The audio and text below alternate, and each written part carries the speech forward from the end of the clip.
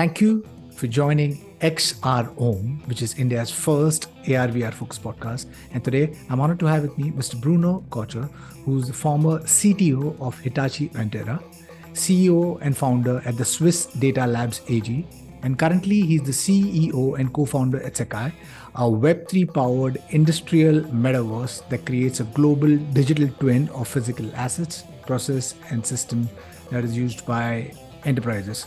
So, Bruno, really appreciate you taking time and being part of a humble podcast. Why don't we start with a brief background and what you've been doing? And thank you for the invitation. So actually my background is from mechanical engineering. And I started developing software very early on with robotics, visual systems for robotics.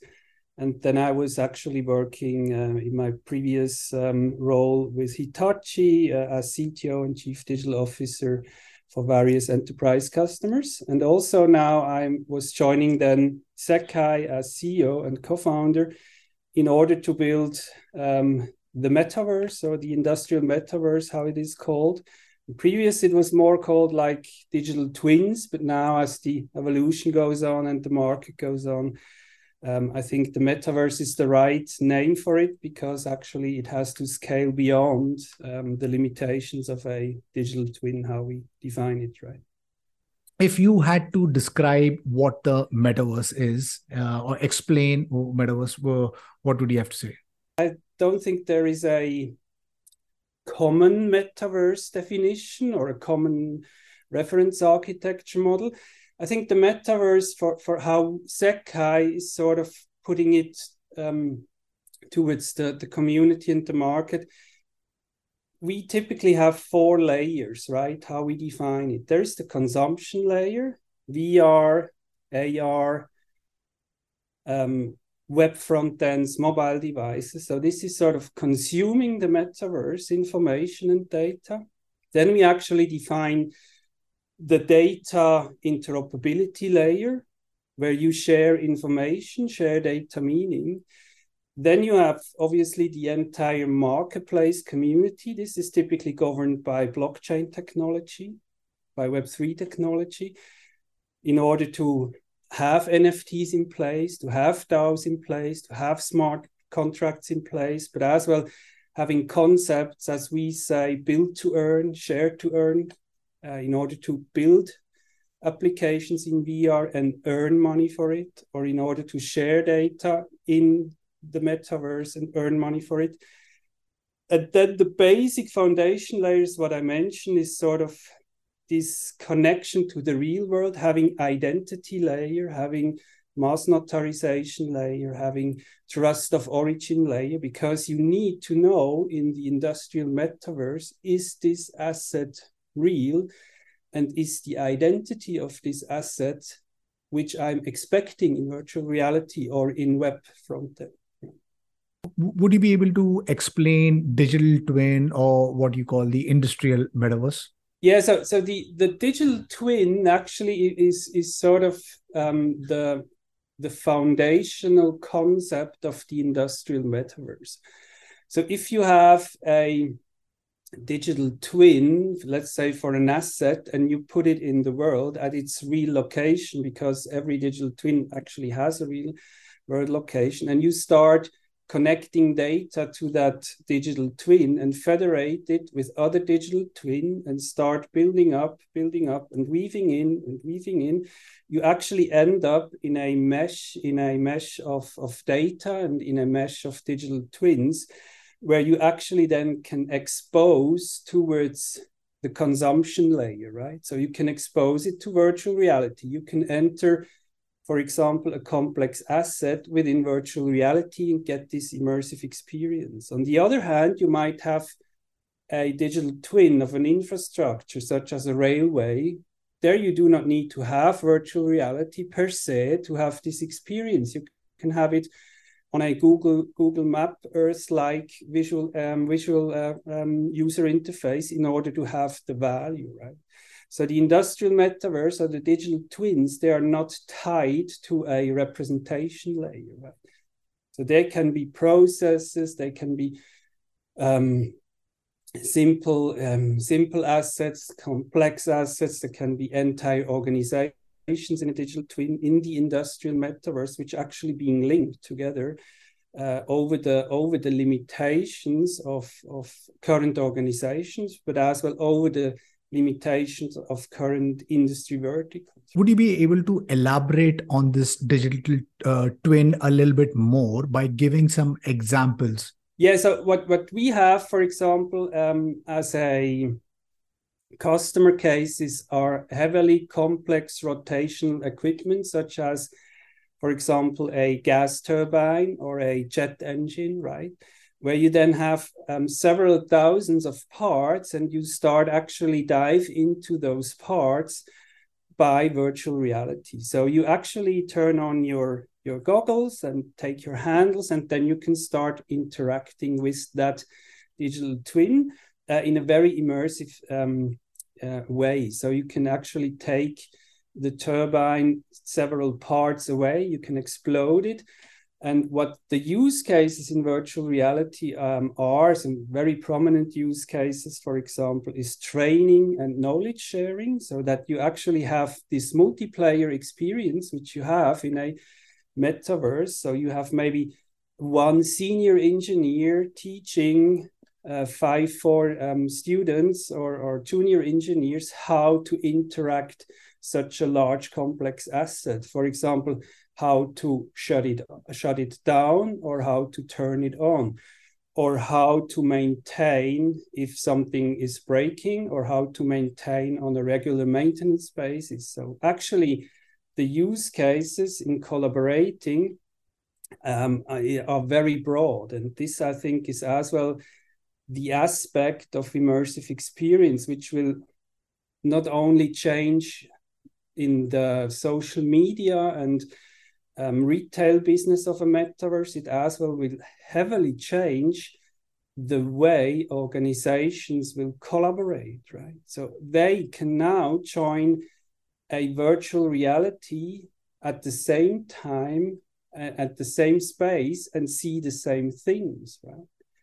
And this is a completely fundamental change, because before having virtual reality capabilities, you had to go to the shop floor, or you had to go to the physical location, walk around the physical asset and look at the physical asset. Now you have the capabilities with virtual reality or other immersive experience to join virtually the digital world, which represents a picture of the reality, having sensor data, having surrounding data, having the right spot, having the right environment temperature, humidity, and so on. So you are really in the digital world of that specific asset or of that specific site, if it's a more complex.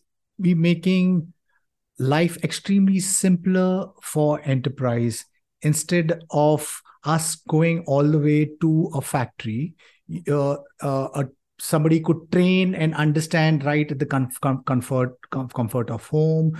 We would also be sensorizing the physical world, taking data from it and adding real-time data, and learning from the virtual world and leveraging the learning onto the physical world. So this is the future. So I will appreciate, Bruno, if you could elaborate further on what you're building with Sakai, and maybe share examples of some of the works that you've done, so enterprise or the listeners can understand. So what we are building with Sakai is in what I mentioned. So the industrial metaverse, or the metaverse, is dealing with physical real world data. There is a major challenge in having the connection between the data world and the virtual reality. Right? This is sort of where Sakai actually was founded back in 2019, in order to build this layer of the data, what we call system of records, right? Whatever this is, a sensor data, but it as well can be a drawing, a 3D drawing of an asset. It as well can be what I mentioned, infrastructure such as train tracks. And in order to bring those data together, we actually developed a very innovative technology, how you can bring those together. We call that pattern-based semantic data mesh, where you actually can weave in those data together and represent them in virtual reality, but as well in WebGL to the consumption layer or the immersive experience layer. So what we have started back in 2019 was oil and gas use cases, mainly around platforms, right? Oil rigs and platforms. There was as well several use cases on subsea level in order to avoid much diving into submarine for the divers. And as well, we are actually building a lot of use cases around what we call the community edition for the metaverse, or what we call national digital twins, which are based on public and open data, right? So that those builders, those data engineers can take public data, can take open data, bring them together and actually build use cases on top of Sekai's metaverse, and actually as well can build virtual realities using Unreal, Unity, or Omniverse capabilities. So Sekai is actually building the foundation and the data layer, as well as the connection towards the real world data and the gaming engines for the industrial metaverse. In your profile, it says the Sekai is a Web3 powered industrial metaverse.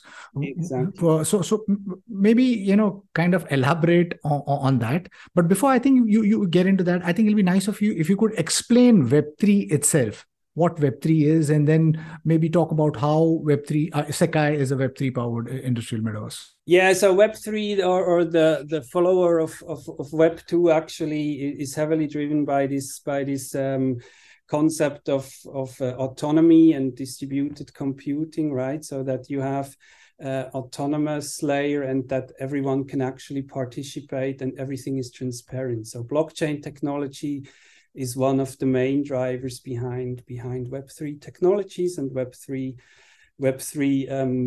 sort of how to collaborate, right? So, and what we embrace actually at Sekai is Web3 technologies in order to publish data, in order to publish use cases, to make them accessible via marketplaces, which are actually governed by Web3 and blockchain technologies.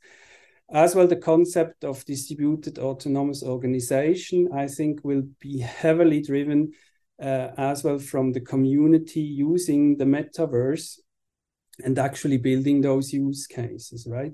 So that people no longer working in the future just for one enterprise. They might work in the morning for an enterprise, but in the afternoon, they might work in the metaverse and building use cases on top of the metaverse, publish it on the Web3 marketplace, minting their NFTs for digital twins and having their digital ownerships published to the users of the metaverse, getting subscription for it, and actually then can earn money on top of that metaverse. So similarly, you're building your sneaker and selling it as NFT in the Web3 governed metaverse for social media and retail. You would build a digital twin, for example, of a wind farm and actually publish it to the community and get subscription fees in relation to that use case, which can be used from governments or which can be used from utility companies, for example. Right. You mentioned about distributed autonomous organizations. So, would you like to explain about that? Explain a little bit about that, because there is decentralized autonomous organization. What is a distributed autonomous organization? Address that, and maybe you could also talk about Web3 and decentralization. Are organizations or enterprise even ready for the ethos of decentralization? Because when you talk about decentralization, you talk about a bottom bottom to up of functioning rather than the top down hierarchical manner. So are organizations even ready for decentralization, and what is a distributed autonomous organization? Yeah, I think I need to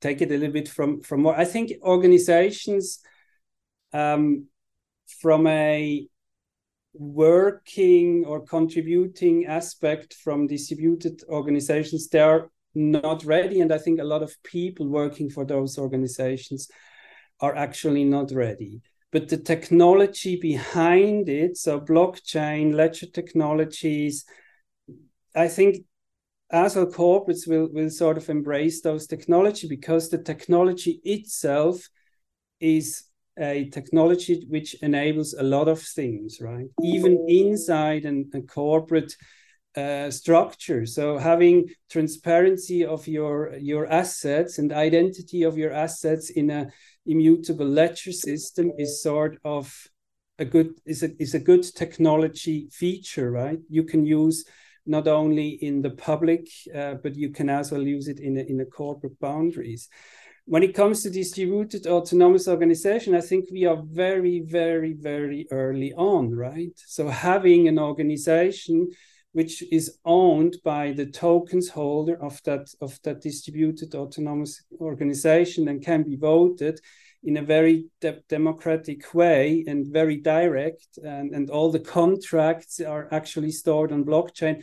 I think here we need some more time. I think the younger people or communities driven, I think, by students, are driven by people which actually embrace this way of working and contributing, maybe not to one DAO in the future, but maybe contributing towards 5-6 DAO as an employee and not being employed by a specific company, or maybe even work for the DAO of a specific company. This will take some time, right?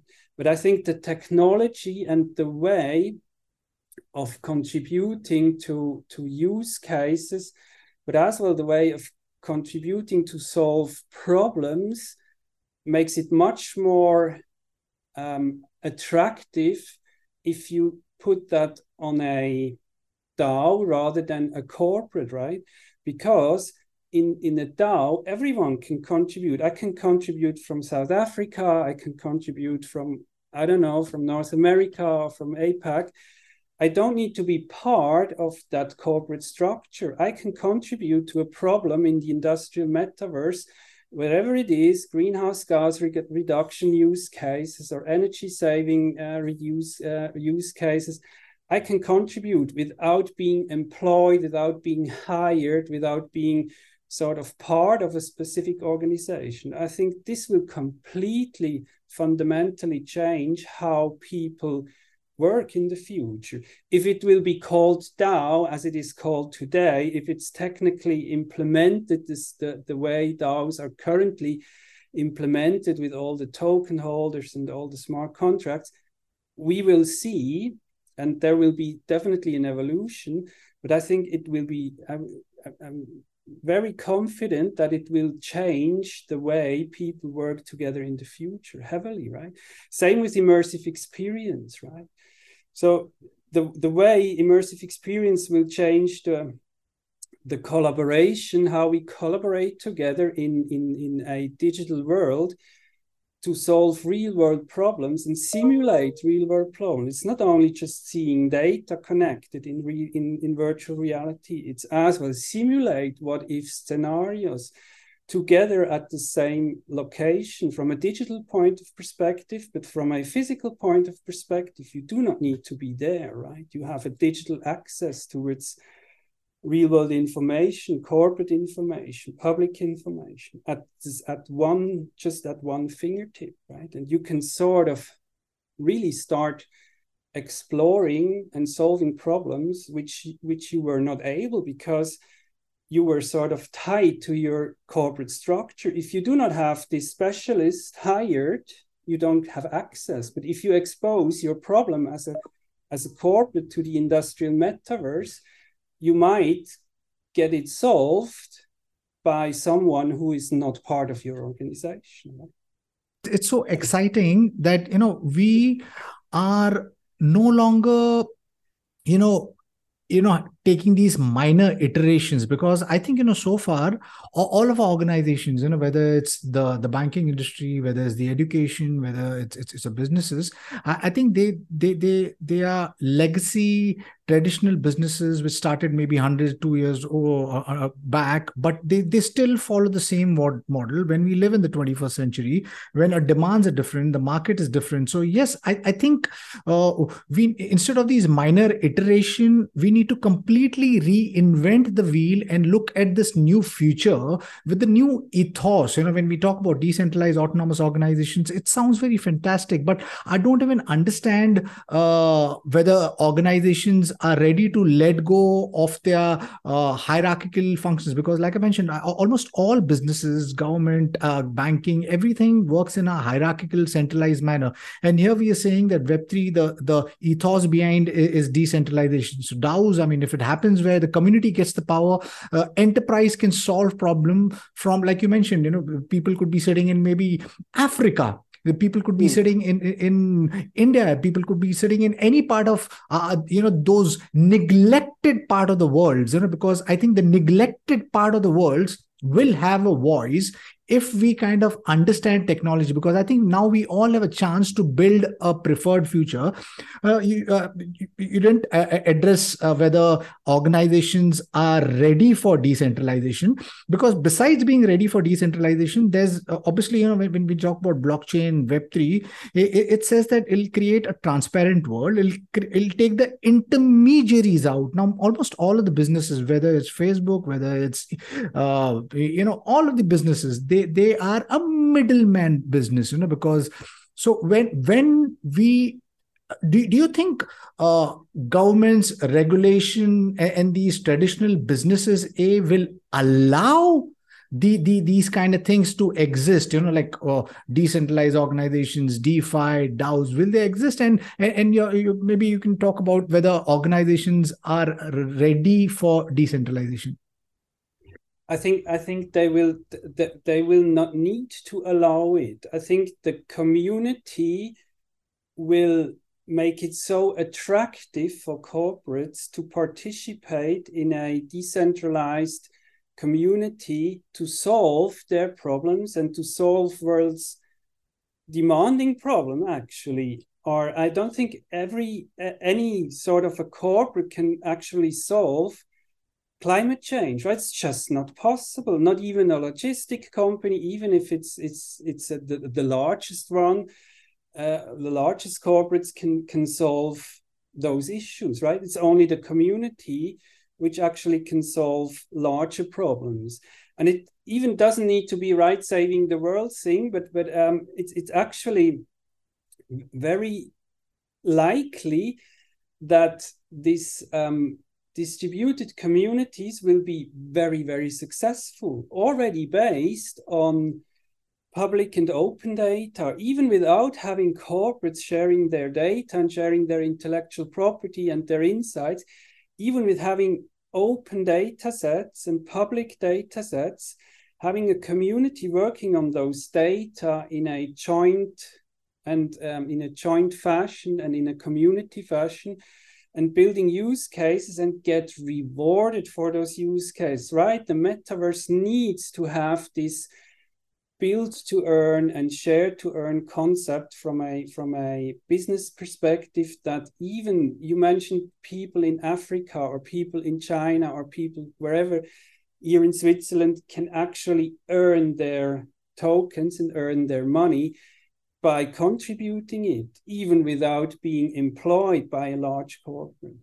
So I think the success and the attractivity of such a metaverse will actually not raise the question if corporates allow or want to share. I think corporates will do it because it will be the only way to solve their problems. Right. I think we're getting into a world where the Gen Z are asking like really brave out there questions, because everything was hierarchical, and the new bunch of entrepreneurs are looking at businesses and everything in doing a complete reinvent rather than a minor iteration. You spoke about build to earn and share to learn. Would you be able to like maybe elaborate a little bit more on that? Yeah, so I think for the metaverse or the industrial metaverse, I think it's important to have actually a as well a commercial incentive, right? And it's not just an incentive, but if you work for a DAO instead of working for a corporate, you want to have your sort of money, right? You need to live, you need to buy food, actually. So that's why we took this play to earn from the gaming industry, where you actually play or you build something in a game and get actually paid for playing. We took that concept and said, okay, for the industrial metaverse, what does it need in order to get as well incentivized and getting your work paid, right? So then we said, okay, in order to play to earn, we say, okay, let's build to earn, because you need to build the digital representative of the real world. So we provide real world data. And then builders like data engineers, but as well virtual reality builders, programmers, software engineers can actually take those data, take our APIs and take our SDKs and build content in the industrial metaverse. And if there's value behind the content and behind the application, they get actually paid by subscribers, which subscribe towards an application, towards insights, or towards whatever the builder is actually building, right? And the share to earn is actually if somebody puts data towards the community and puts data into the metaverse and allows access to data into the metaverse or from the metaverse, because then they will as well get rewarded by the subscriber. So it's a very, very simple business model, right? So you have a use case and the subscriber to the use case. For example, you have the trains and you have the public data of all the trains in a country, and somebody calculates an app which predicts punctuality based on the train locations. And then as a user, you want to have the app, right? And say, I need to know if the trains are punctual or not. Then actually you subscribe to that app and you pay whatever, $2.50 a month for that app, right? And out of those $2.50, there's a percentage goes to the builder, and the percentage actually goes to the one who provided the data from the trains, right? And there are other stakeholders like people who validate if the data is correct and validate if the predictions are correct. So there, I think in the white paper, there are about 9 roles which actually get a little percentage out of that subscription from the subscriber. So it's basically very simple. Yeah, how cool is that? Because I think we are completely reinventing how we'll work. The work of the future is completely changing, and it's really interesting and mind-boggling. What are your views on India as a market opportunity? Because all the while, we have been a nation that's been exporting the best engineers, and that's the reason I think it's plain to see. I mean, the biggest companies in the world have Indian CEOs. We have a big database of Web3 and metaverse developers. Is Sekai looking at partnering with Indian developers or startups over here, or building solutions for India? I mean, we actually have developers from India in the team already, so we are spot on there. And I think India is definitely one of the biggest markets for build to earn, but as well from share to earn. But I think builders will be as well, as I mentioned. So the community for builders actually are very educated sort of software programmers or data scientists, whereas the people who actually subscribe maybe not programmers. They're just ordinary people like me, like you. So I think given the population and as well the level of education in India, I think India is actually a brilliant market for such an industry in metaverse. Definitely. Right. If these enterprise who are looking at building digital twins, how does one go about it? How expensive it is? Could you talk a little bit about that? I mean, it depends, right? So it depends if it's the first of a kind. This one is a little bit more expensive because you have to actually start getting the informations. Then the second of a kind will be sort of less expensive. If we are talking about really large assets and large complex assets, they needs to be a funding from the corporate, right? So that's not just having I want to have a digital twin and off we go, and I buy a good graphic card and a good whatever device to enter virtual reality. So it takes time. The most challenging the challenging part of building digital twins for our corporate customers inside our corporate edition is actually getting to data, right? So getting the data from the customer and not just copying data. We always want to avoid copying data because we do this data mesh, as I mentioned. So the most challenging part is actually accessing customers' data, and not from a technical perspective, but have the right data sort of accessed and being able to bring them together. And then building virtual realities is sort of a very, very small step and a small budget point behind building such large complex. All right. Thank you, Bruno. Really appreciate you taking time and being part of the podcast. Wish you and the team at Sakai the very best. I think we are re-looking at how we do businesses, and I think more and more enterprises need to take cognizant of this change and leverage this opportunity of leveraging the community, So exciting space and exciting times. So thank you once again for being part of the podcast. And to my listeners, if you like what you see in here, then please press the subscribe button. Until next time, see you guys. Bye-bye. Thank you. Thank you, Bruno. Really appreciate this. Thank you for having me. Bye.